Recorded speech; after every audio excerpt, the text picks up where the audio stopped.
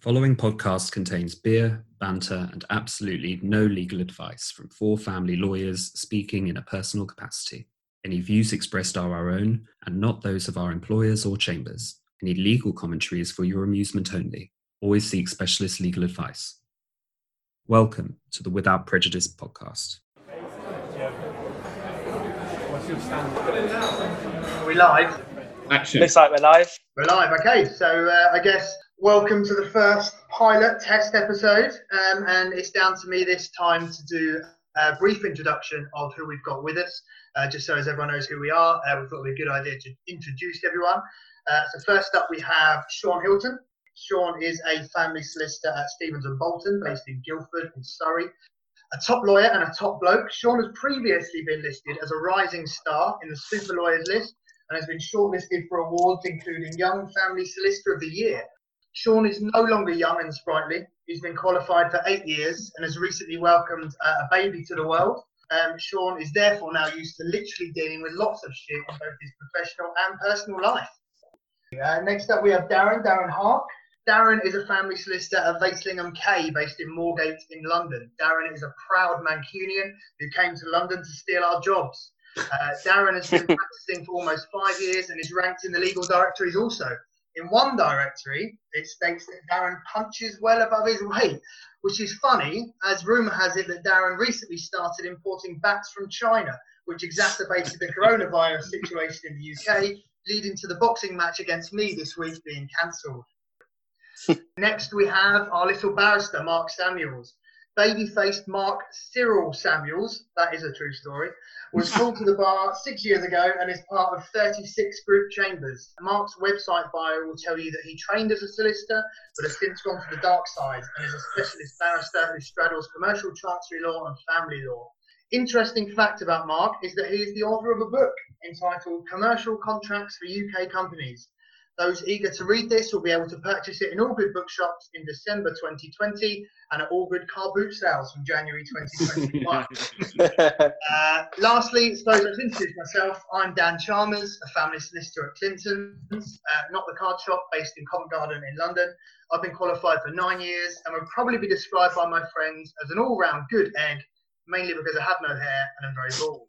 I think that sums us all up nicely. Great work, Dan. I think if nothing else, you've definitely got a face for radio, mate. So it's a good job that we're doing this on an audio basis. Insult straight away. Oh, it's got to set the tone early, haven't we? Set the tone nice and early. Oh, need a beer. There we go. Intro's done. How are we all? Good. Very good. Very good. How are you? How's everybody coping with can't get away without mentioning the lockdown?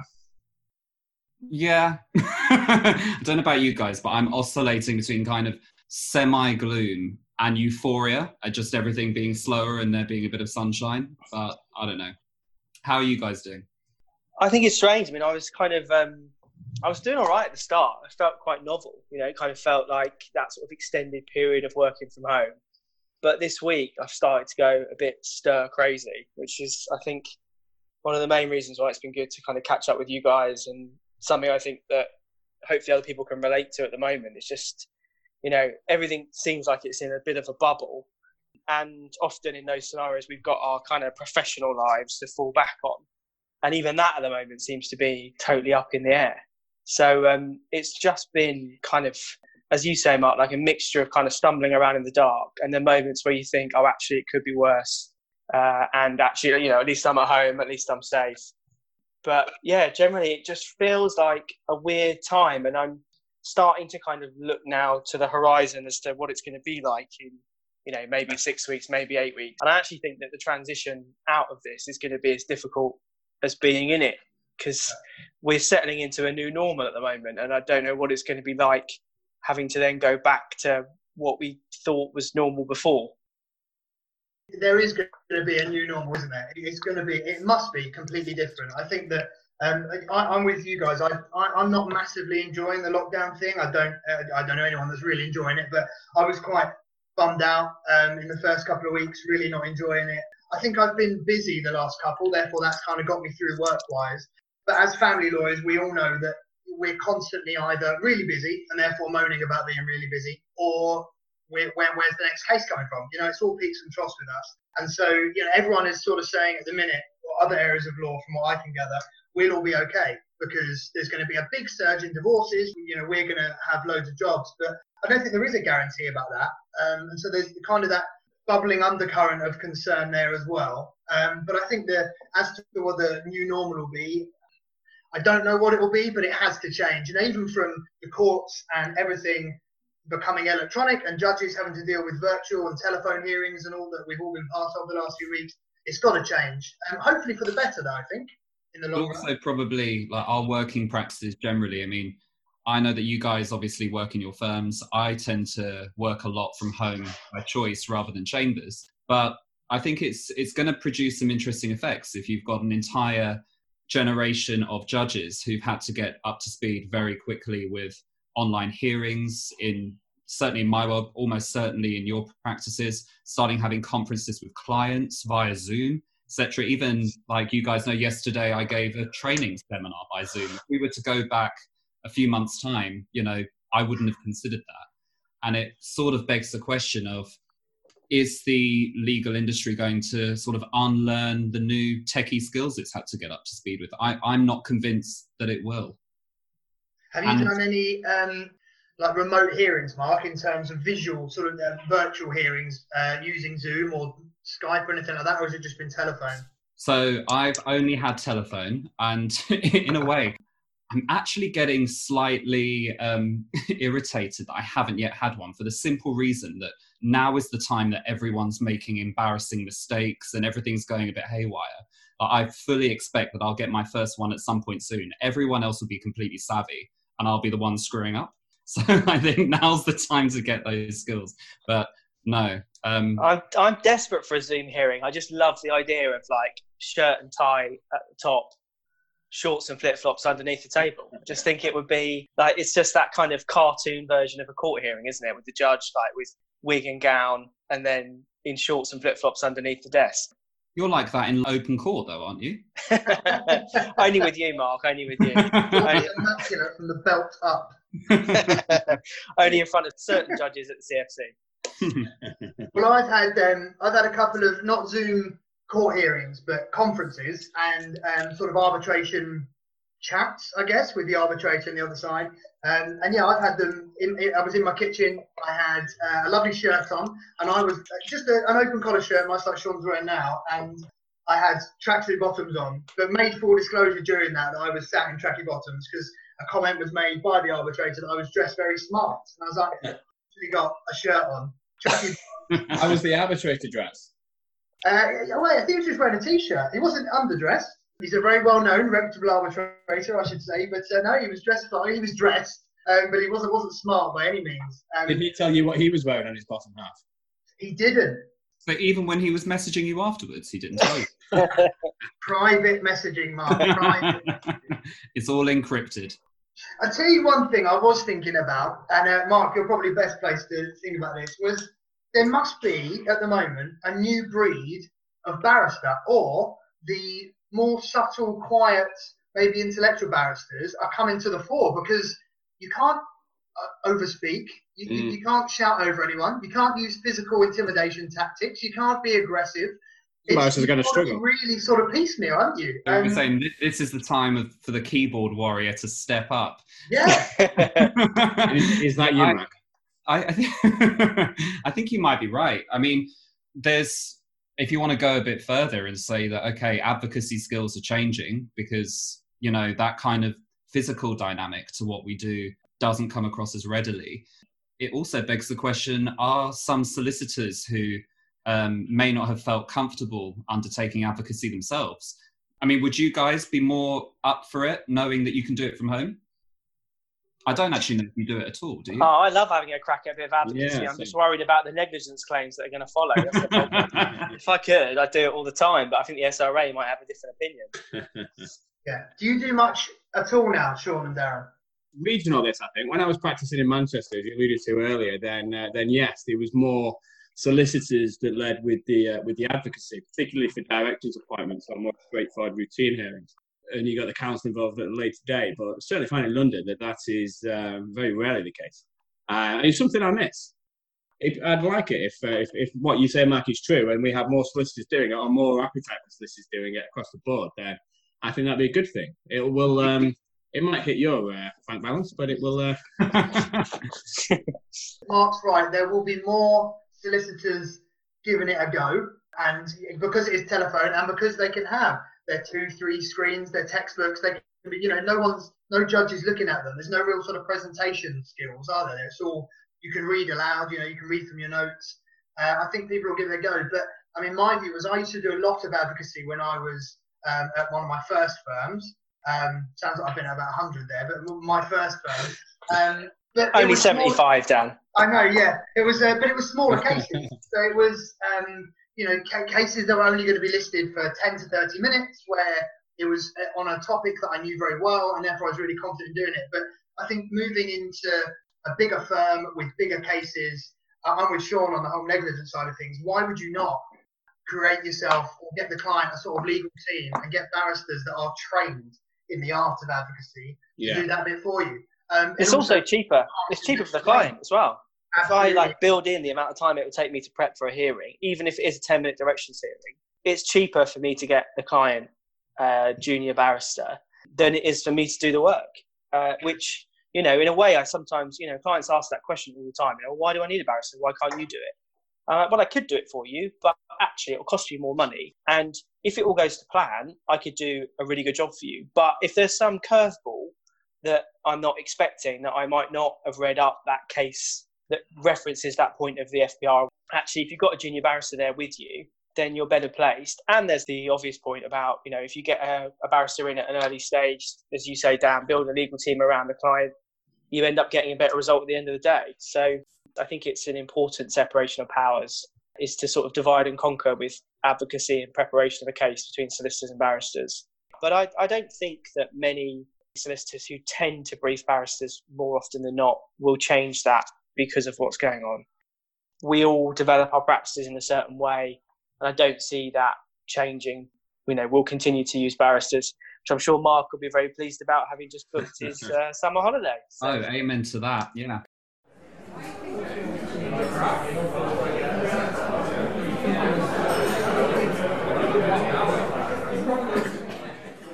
So how do we think that clients are handling this? We're obviously all still on the coalface, having to deal with our usual clients day in, day out. How have people found that the clients are getting on with things? Badly. Long question, short answer. Cheers, Dan. Every case is different, as we all know. There's a big shout right now amongst sort of legal professionals saying, why would you settle now? No one knows what businesses are worth. No one knows what assets are really worth. The property market, as far as I know, and I'm by no means an expert, is frozen. How do you get valuations at the moment? There's so much sort of up in the air that I can see, and also the courts, the fact that a lot of cases are just being adjourned, either because there's technical reasons why the hearings can't be heard or otherwise. But all of that considered, it's why would you deal with it now? And I think clients are probably frustrated if they're in the middle of cases. I've had quite a few that have still been starting. I mean, I did have one case recently where a lawyer was saying to me, yeah, the hearing's going to go ahead. And I was like, there's no way I'm taking myself or my client to a court building, even if the court says yes. Some of them are dealing with it badly. Some of them are dealing with it very well. A lot of people are just pressing pause. And I'm not sure there's any other way to deal with it at the moment than that. I've had a reconciliation this week. Oh, wow. Yeah, I've had we've taken stock of things, and we've, it's a couple who've been stuck in the house together, but had issued a divorce petition, hadn't yet got to decreed eyesight. Started discussions around finances, but very early stages. And they've now turned around and said, we've spent some time together and we've decided that we're going to give it a go. So maybe it's not all doom and gloom. I've had a couple of that were really heavily contested Children Act cases that were clearly going to go to court and were going to be, quite a bitter fight. But because of lockdown, and actually some, people suffering from or think they might have been suffering from the illness, therefore have had to self-isolate, have come through it and have said, actually, we can manage this. Yeah. We've all had to live together, therefore we can do it. I do think there'll be quite a few reconciliations out of this. So maybe it's not all money at the end of the road for family lawyers. There could be quite a lot of reconciliations after this. It's funny because I've seen on the more contentious trusts chancery side of things, an upsurge in work on that side of the fence. And I can't really attribute that to anything other than people using this time in, slightly longer running cases to really get their house in order, to, if they need specific opinions on certain things. My court diary, like many junior barristers, has been hit quite significantly with just things being adjourned out left, right and centre. But paperwork, oddly, has gone up. I don't really have too much of a sight as to whether or not that's true of everybody. Barrister's diary is deeply. So, if you're not busy at the moment, should you be reading into that? But I know a lot of barristers are doing written work, a lot of telephone calls, conferences. It's kind of maybe just changed the way they work a bit. But, everyone still seems to be busy. But I do think as a whole, family law is going downhill. It is slowing down and will do for most of us until we get to, as Sean said earlier, some sort of new normal. It'd be interesting what the normal looks like, though. It'd be interesting to see what everyone thinks about that, because it's normal, all the courts open and suddenly everything's up and running, but then are the cases all going to go back? Because the same uncertainties about business valuations, property valuations, investment valuations, are all going to be there. There'll be a lag for them to catch up. You might first find yourself trapped in a lacuna where you're here, you can go ahead, but you've still got massive uncertainties. Look what happened after the crash 10 years ago. And, maybe we'll see a lot of cases where we're sharing risk, settled on a percentage basis. Just think we should take a moment there to recognise Darren's use of the word lacuna, which is fairly impressive, actually, on a Friday afternoon. I was going to let it go. Mr. Hilton, would you like me to explain to you what that means? No, I slept through enough constitutional and administrative lectures that I think I can manage the word lacuna. Yeah, I feel like Darren needs more beer in him. What's he got in front of him today? Is that a pale ale, Darren, you've got? This is it's a tangerine flavoured citrus session IPA. If you want to put out the brewery, we might get some sponsorship, get some freebies. That'd be good. Well, that's good. Oh, in that case, then it's Brewdog. Yeah, perfect. Yeah. There we go. Very good. Sean, bit of red for you there. Yeah, I'm on a nice French Pinot Noir. I had it sort of lying around. Intake of beers has increased significantly. And I'm not really sure why that is, but especially because I've got a 7-week-old baby, so it's not like I've got the opportunity to sit in the garden and sunbathe with a beer. I had some nice red lying around. Thought I'd open the bottle now, share a glass with the boys. Why not? You'll have finished it by the time dinner's ready, though. That is absolutely true. But have you got a second bottle? I'm sure I can find one with dust on it somewhere. Surely when the baby sleeps, Caroline sleeps, and you're on the booze. Yeah, but it's difficult because you kind of do stuff in shift. So it's it works.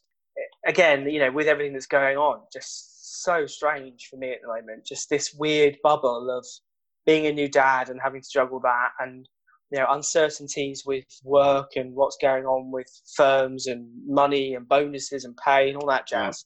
Yeah. And then cases coming out of the diary, new inquiries coming in, but everything's just really strange. I put a positive spin on it, Sean. Speaking to a friend of mine who's a new father as well, and something he said, which I'm sure will resonate with you, is actually, despite all the stresses you just alluded to, this is actually a wonderful time, because never would he have had, his baby was born 6 weeks ago, and he's been at home with the baby since birth, not had to go to work, he's been around, he's been able to enjoy all the little firsts, if you like, which most parents, most fathers or mothers, whoever it is that returns to work, just don't get to have. So I suppose totally right. Still great, but I'm sort of starting to get this tension between being busy with work and so sort of having to be upstairs at my desk and then being able to hear the baby downstairs and wanting to go and kind of do all that play with her and do bath time and all those things. And in a way, like if you're removed from it and you're in the office, you're kind of at work, and then when you're at home, you're at home. Whereas it can be, I think, really easy at the moment. I'm sure this is true for everyone. If you're busy with work really never stops when it's at home, because it's a Saturday and you walk past your laptop and you think, oh, I might have a couple of emails that I should deal with. Or it's 9 o'clock on a Friday night and you've had dinner and you walk past your laptop and you think, oh, maybe I should see if that client's responded. Not after red wine. No, definitely. Blames a lot, to be frank. The case of Bordeaux versus Pinot Noir. Yeah, that's my style. Do you know what, though, guys? It's actually a skill set trying to build up that. I guess it's a kind of discipline about creating a proper professional barrier between I stop work at this time and, I start work at this time. I personally have been, I've been working from home now for quite a few years, most of the week. I still struggle to maintain that barrier because, as you say, if you're drafting something, if you're in full flow, it's actually quite difficult to say, I'm going to stop now. And then you look around at the clock and it's coming up to 1 a.m. and you're working solidly.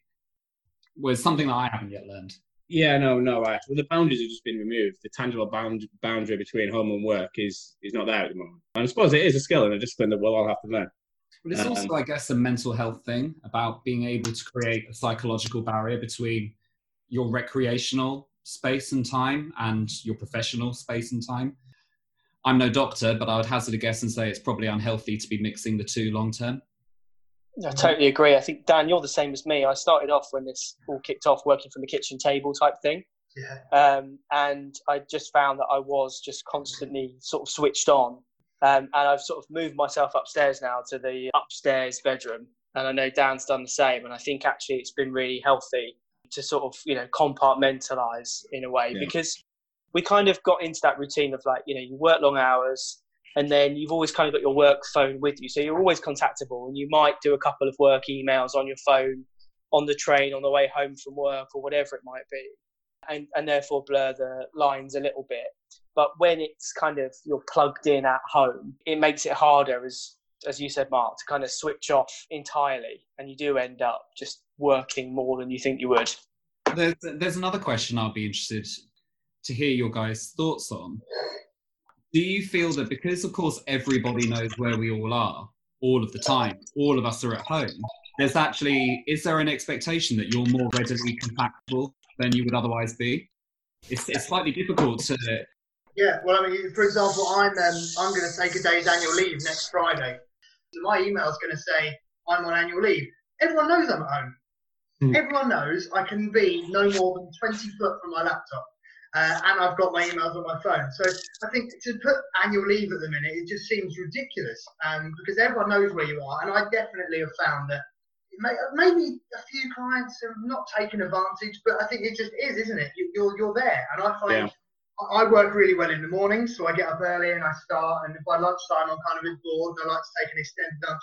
But then if I get cracking in the evening, all of a sudden I look, it's not quite 1 o'clock like Mark said, but I'm not as hard a worker.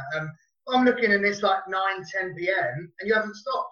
And I know loads of people do that, but it's really hard, I think, to kind of make the difference. And as Sean said, I made the step of, I'm now in my study, in my little office, the little box room, but it wasn't. It was full of storage, full of stuff. And I made the decision now I've got to make a little office just to have a workspace. And that helps me, even from just being in the kitchen, love a cup of tea. I'd make tea all the time. Any excuse just to have some food, have some drink, whatever, you're breaking it up. Whereas now at least it's downstairs.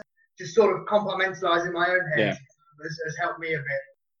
Yeah, but then I suppose that comes down to us, doesn't it? So like kind of knowing that, I'm not going to send you some emails on cases on next Friday and expect a response on Friday. It's slightly strange, given that, yes, we know that you will be sat and you probably will have your laptop open and be saying, no, I'm not responding to you, Darren. But I think that there should be some respect there from us. And I've touched wood, I've been, my clients have certainly been that way. Because I've been emailing at daft times. I work in the evening, and whilst they may send responses there, no one's been demanding an instant response. I think everybody knows that we're in this together, and there's been some leniency there, if you like. But I do, I say that. I'm going to 10 emails on Friday now, so look out. I'm going to issue against Dan on all my cases on Friday next week. All of Dan's clients, get in touch. This is a guy that wants to help. Pick up the phone. In fact, just FaceTime him much faster. I found that a few solicitors have got out of offices on, effectively saying, I'm working from home and therefore I'm not as contactable as I would be if I was in the office. Yeah, my colleague's doing that. He's got one on. I don't, but he has, and it says it works for him. I think as well, because a lot of people are probably technically disadvantaged from being at home somewhat. If you're used to having your 2 screens and now you're on a laptop and you can't scan or print or whatever. So I think it's probably worth doing if you feel the need. And I think what Darren said, it's kind of this, we're all in this together. It's letting people know, look, the response might be a bit slower at the moment, but I think that's all round, really.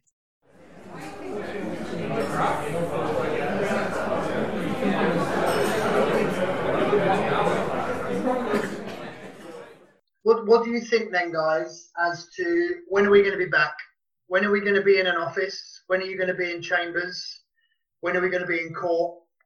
When are we going to be in the pub? When are we going to be in the pub? Oh, I mean, the rumour is Christmas. I tell you what, that year, first Friday night when they lift the lockdown and they open the pubs, I think the NHS is going to be under more strain than it is at the moment. I think everyone's just going to go absolutely crazy. And I think, we haven't really touched on at the moment, like why we decided to sort of do this and to put this out there as content and to sort of, for me, I think I've realised in the last couple of weeks how much I need, like, my friends, the people that I work with and the people that are my friends. Are those the guys that weren't available for this? Yeah, you're obviously third string. I'm scraping the barrel. But, I think that I've found real value in being able to reach out to you and other people that are sort of professionals and friends. And how lucky are we that we can say that we can combine the two. But yeah, I think that first Friday night back in the pubs is going to be so much fun, just for the fact that we've gone so long without seeing each other. And when you look back on it, we are a social bunch. Yeah. I think by their very nature, family lawyers are sociable people. We're people. And, when I look back on it, I see you chaps a fair amount. And it's something that has been sort of probably one of the biggest adjustments for me, is sort of being more comfortable in my own space, in my own skin, and being able to process things without that normal outlet of our sort of catch-ups around a pint of Guinness type thing. Mm.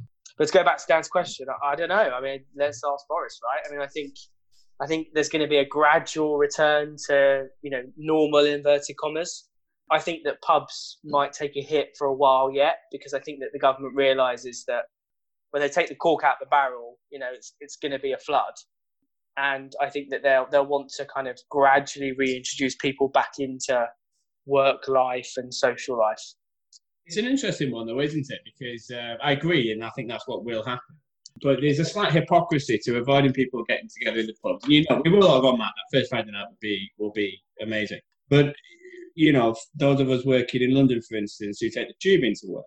So if work's open and we're going into the office, we're going to court, whatever, and we're taking public transport that is busy, but certain social interactions, and Sean, I'm with you, I've missed the social interaction more than anything else with other, just missing people. And you think, well, there's this slight hypocrisy in that. You have, on the one hand, you can't be in a pub because there's a lot of people in there, but we'll pack you on a train, a tube, a bus, or anything else. It's strange. I mean, I have some sympathy with Boris because he's got a very difficult job in his hands in figuring out how we do it. I mean, this is my outburst because I want the pubs open first. Yeah, I agree. And I think the last thing to open should be the theatres. That's not because, I like going to the theatre, but what is it about being in a theatre with people coughing? Yeah. You can go on the tube, in the pub, stand in the crowd, no one coughs. You get in a theatre, it's just constant. Like, people just can't help themselves. I totally agree with you, Darren. I think there's no difference between everyone being packed on a tube than there is with people being in the pubs, other than the fact that people need the tube to get to work, and technically you can buy beer elsewhere and don't really need to be in the pub, although I would put that as an essential service, but that's just me. Yeah. I mean, how are they going to differentiate? I heard that they might start opening some restaurants, but how do you then differentiate between a restaurant and a bar that serves food, or a bar and a pub? And I'm completely with you guys on the whole tube thing. You go on some of the tube lines, you cannot move. The complete opposite of social distancing, but they're saying, they might implement social distancing in the pubs. So what, you're only going to be allowed 20 people into a 100 people place? You've all got to sit at opposite ends of the table? I can't see it working. But, yeah. Well, I suppose the question is, rather they did that than, nothing. Do you think that people are going to be quick to jump into kind of social environments again so readily?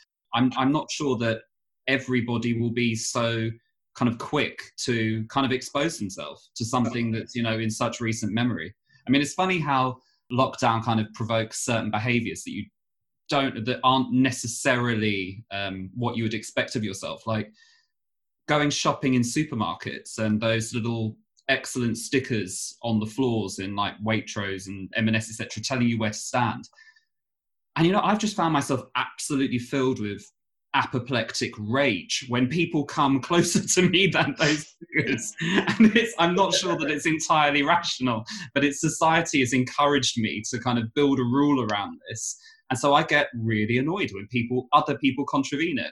Mark's been using his trolley as a battering ram. Yeah. Stay away. I mean, 2 I fully meters. intend to keep the 2 meter rule going long after lockdown's over. I also think that Mark just disclosed the fact that he can take a few months of reduced income for the fact that he shops in Waitrose and M&S. You know, Right. no reference. There are other supermarkets available. There are other supermarkets Yeah, available. those named purely, for example, there are many places you can go and pick.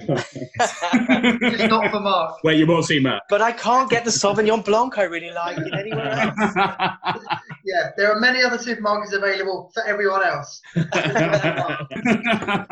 the Waitrose to Mark. You won't have to worry about his 2 meter distances. I'm quite enjoying the whole shopping thing. I mean, I haven't done a lot of it, and my lovely wife has been the one, but she says she loves it. You know, go Monday morning to a big Sainsbury's or a big Tesco's. She says she loves it. You know, you're in there. There's no queue at the checkouts. You might have to queue to get in for a bit, but it's the same overall time, really, and you get your own space. It's clean. It's a day out, is what it is. It's getting out of this house, is what it is. Are you guys managing I to love get out for walks and stuff? Are you getting out every day?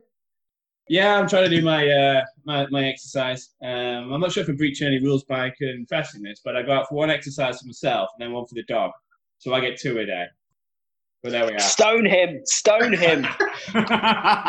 Well, that's prima facie evidence we've got right there. So go on then, boys. I'll make you pinpoint a date where we're going back to office or chambers. Put your money where your mouth is. There's a nice bottle of red for the winner. It may not be from Waitrose or M&S.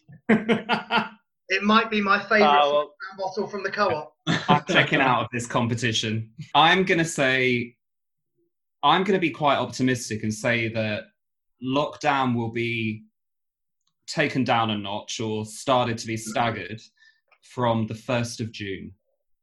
So when do you think when you'll be back in chambers? Just after that date? 2023, 2024? No, I imagine it's finger in the air. Say 1st of July for me. That's my bet. Okay. Sean, I'm going to go sooner than that because I think that as soon as the restrictions get lifted, I think they're going to want to gradually get people back into the office. We might sort of do it on a staggered basis, so a certain number of people per day on like a rotation. I agree with Sean. This is going to be a staggered approach. So is it the first day when we run into the office and we're going to have to go in for the first time? Is that the date we're trying to guess? I'm obviously overthinking this, which I appreciate. But it's the first day where you might consider it to be slightly normal in that there is a group or gathering of people in an office. It's when we're permitted to kind of go back to work. Do you know what? In that case, I'm bringing mine forward. I think it's going to be mid-June on the basis that if it's fine for us to go out and shop and go to restaurants, the imperative is going to be more on the side of getting the country back in business and earning money. And therefore, any restrictions related to offices, I imagine that would come pretty quickly. I've got you down. 15th of June, I'm saying. Can't steal mine, Sean. I mean, that's the same well, actually, I think you've stolen Sean's, really. Yeah, exactly. I mean, you looked in your 1st of July, is what I heard. But so what did you say, Sean? I said 15th of June. 14th of June. 14th? Mark, you go. It's a Sunday. Sean's just completely Darren's gone for a Sunday, so we're all winning. I'm going to go 22nd of June. See, I think you might all be being very optimistic. I originally thought we wouldn't be back until June. June was going to be my date, but I'm really not sure now. We're still in lockdown. There's going to be a gradual, and actually I think they're going to leave it to, look, if you can work from home, work from home. And I think we've proven that we can. So I'm going to go later. I'm going to go the start of July. I mean, I'm not convinced that you've proven that, to be honest, Dan. I mean, and I've seen your work.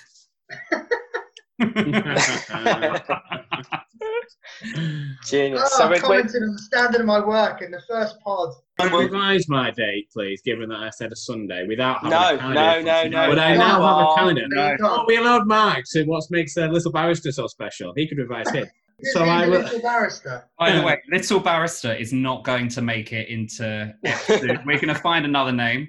It already has. So 3 solicitors and a Little Barrister. 3 solicitors and Little Barrister. I'll be super optimistic then, and therefore take that week. So I got the 8th of June. All right. But well, gents, a lovely £5 bottle of Co-op, very nice by the way, red wine, will be winging its way to one of you. Or maybe come June, I can give it to you in person. Oh, perfect. Yeah, well, it gives us an incentive to continue these catch-ups, lads, because we're going to have to now bridge the gap. I'm not sure, to be honest, Sean. I'm pretty sure all of this could have just been put in an email.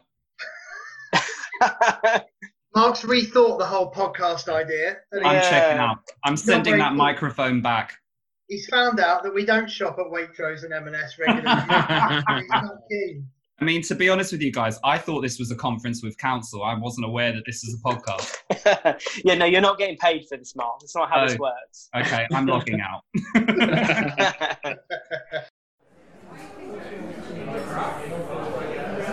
Last orders at the bar, please. Guys, I do have one question that we do need to at least deal with or think about how we deal with it.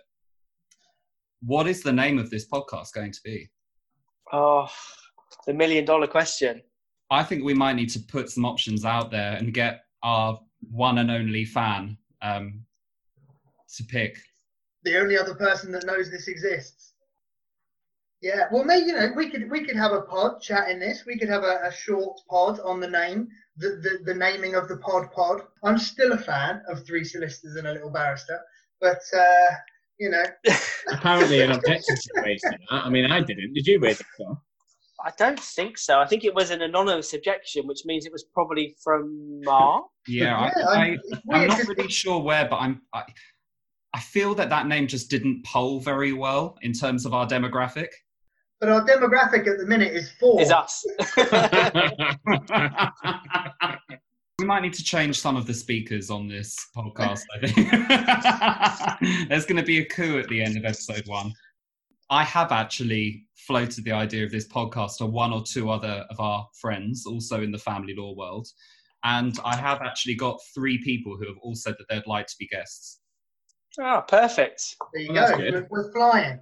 Yeah, I think that's a good idea. I think getting regular guests on to either, if one of us can't be there, make up the 4. We should always probably go with 4, as we spoke about before. We should always have at least 4, and then if we can get an extra on, just to give a different kind of viewpoint, that would be handy. And I agree, absolutely, because we are all very boring.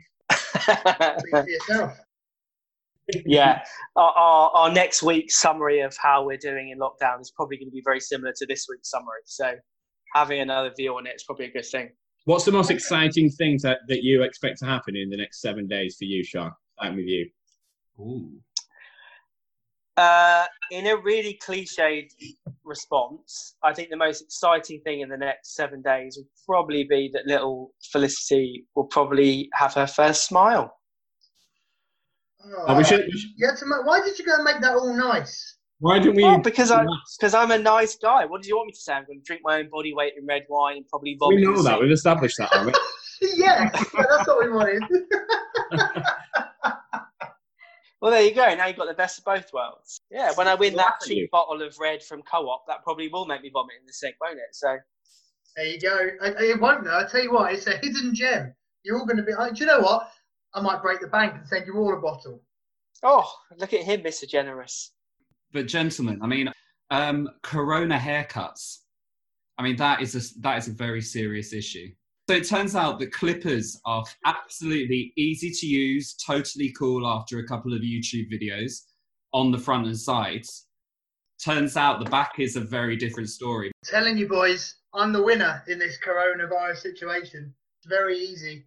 Just get rid. Just go full Ross Kemp and you're all right. Full Ross and or Phil Kemp. There are other Kemps available. Just go full Ross or Phil Kemp. It's Ross Kemp, isn't it? No. Have I got that right? Ross Kemp. Phil Kemp. Ross Martin Kemp. Kemp. I'm thinking of Who's Phil Kemp? Phil Mitchell. I'm thinking of Phil. Confused. I was thinking Ross and confused. Phil, and I'm thinking, it's not Ross and Phil. Grant Yeah. and Phil. Grant and Phil. Which one do you look more like? This is one from Mark and Sean. Who do you reckon he looks more like? I think it was more like Peggy Mitchell to me. But I think it's like the guy from Right Said Fred, but About the way you walk. Can that be our opening jingle? Just Dan singing that song. yeah, we just need, I'll do that for you. We can do this. a Right Said Fred song will be our opening credits. I'm too sexy for my shirt. Yeah, there you go. Yeah, no, I'm with Sean. I think they say we kind of discussed this a while ago, and we thought, why not?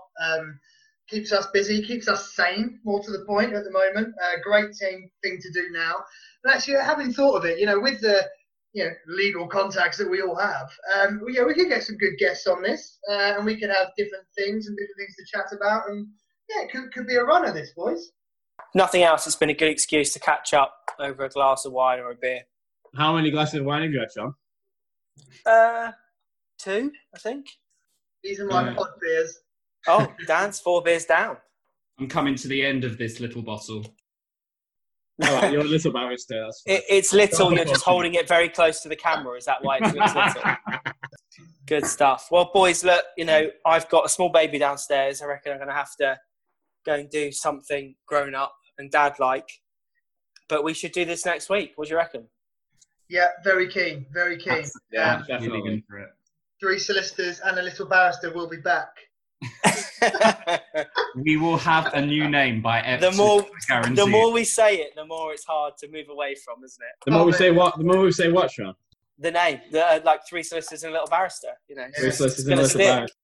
Matt, can you say it? stick. Can you say it and love it like we do? Have a lovely evening, gentlemen. Till next time. Cheers, boys. Cheers, boys. Till next time. Stay Cheers. safe. That's time.